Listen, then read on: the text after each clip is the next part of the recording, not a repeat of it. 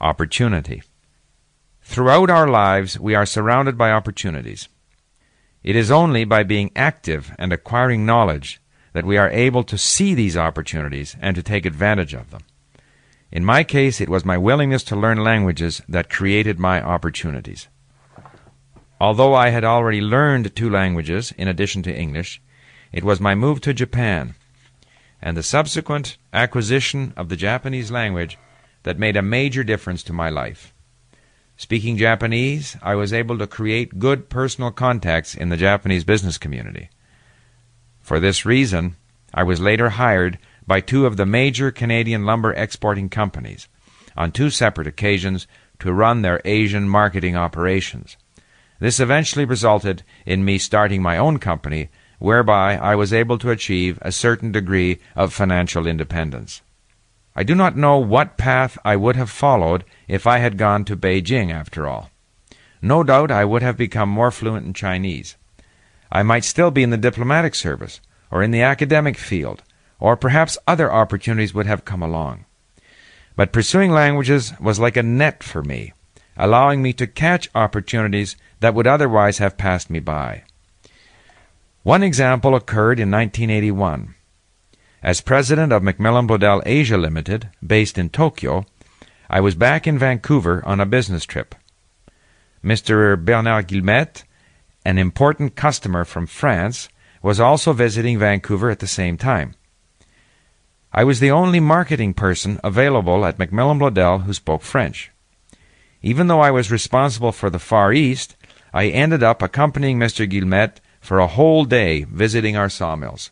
From that day, we formed a lasting friendship. Many years later, Guillemette et Compagnie became my own company's best customer in Europe, and has remained so. What is more, in October 1992, I took part in Bernard Guillemette's 65th birthday party in Paris, a gala dinner on a boat floating down the Seine. At that dinner, I met another guest, Mr. Christer Johansson, president of Vida Timber of Sweden. We struck up a friendship which also continues to this day. Within 4 months of meeting Mr. Johansson, fluctuations in international currencies made European lumber competitive in Japan. Working with Vida, our company was among the first exporters of lumber from Sweden to Japan. Vida has subsequently grown to become one of the largest lumber producers in Sweden, and is our main supplier to Japan from Europe. These relationships were partly the result of luck, but could not have been achieved without my knowledge of French and Swedish, not to mention Japanese. When I started my own company, my main idea was to focus on producing the special lumber sizes used in the Japanese manufactured house industry. Not a particularly brilliant idea, perhaps, but one that made sense at the time.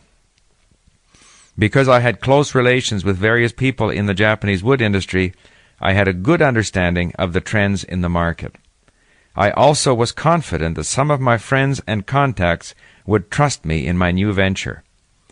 It was my relationship with these people, the result of my fluency in Japanese, that created this opportunity for me.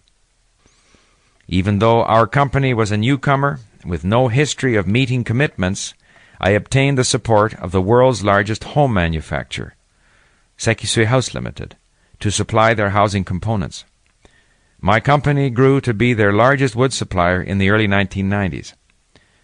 Similarly, my friend Mr. Hiromi Higuma, the president of a medium-sized regional wholesaler called the Bungohama Company, agreed immediately over a sushi lunch to switch his purchasing of traditional Japanese lumber components to my company, based on a mutual trust that had developed between us over the previous 10 years. These relationships depended on my fluency in Japanese and could not have been achieved in English. These international relationships have continued over the years and are amongst the greatest rewards of international business. Even with my Canadian suppliers, language was a positive factor in building trust. My 2 most important Canadian partners are both linguists in their own way.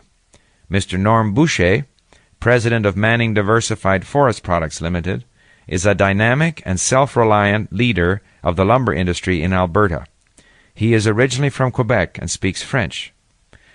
Even though we conduct most of our business in English, our ability to communicate in French created an additional degree of mutual understanding and trust. Norm grew up in the harsh environment of northern Alberta, to which he is still attached today. He likes to tell the story of how tough his childhood was.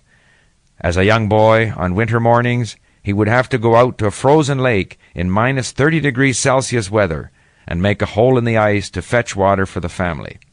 On his way back, he had to check the rabbit traps for the dinner stew. Once, during a visit to Japan in the 1990s, we were at a sumptuous dinner of Japanese food. Norm was struggling to eat with the unfamiliar chopsticks. With his characteristic sense of humor, he told our Japanese hosts that when he was growing up, his family was poor and had to survive on rabbit meat, but at least they could afford a fork. Mr. Ben Sawatsky has been my partner in developing the Japanese market. He is president of Spruceland Millworks Limited and an outstanding business leader.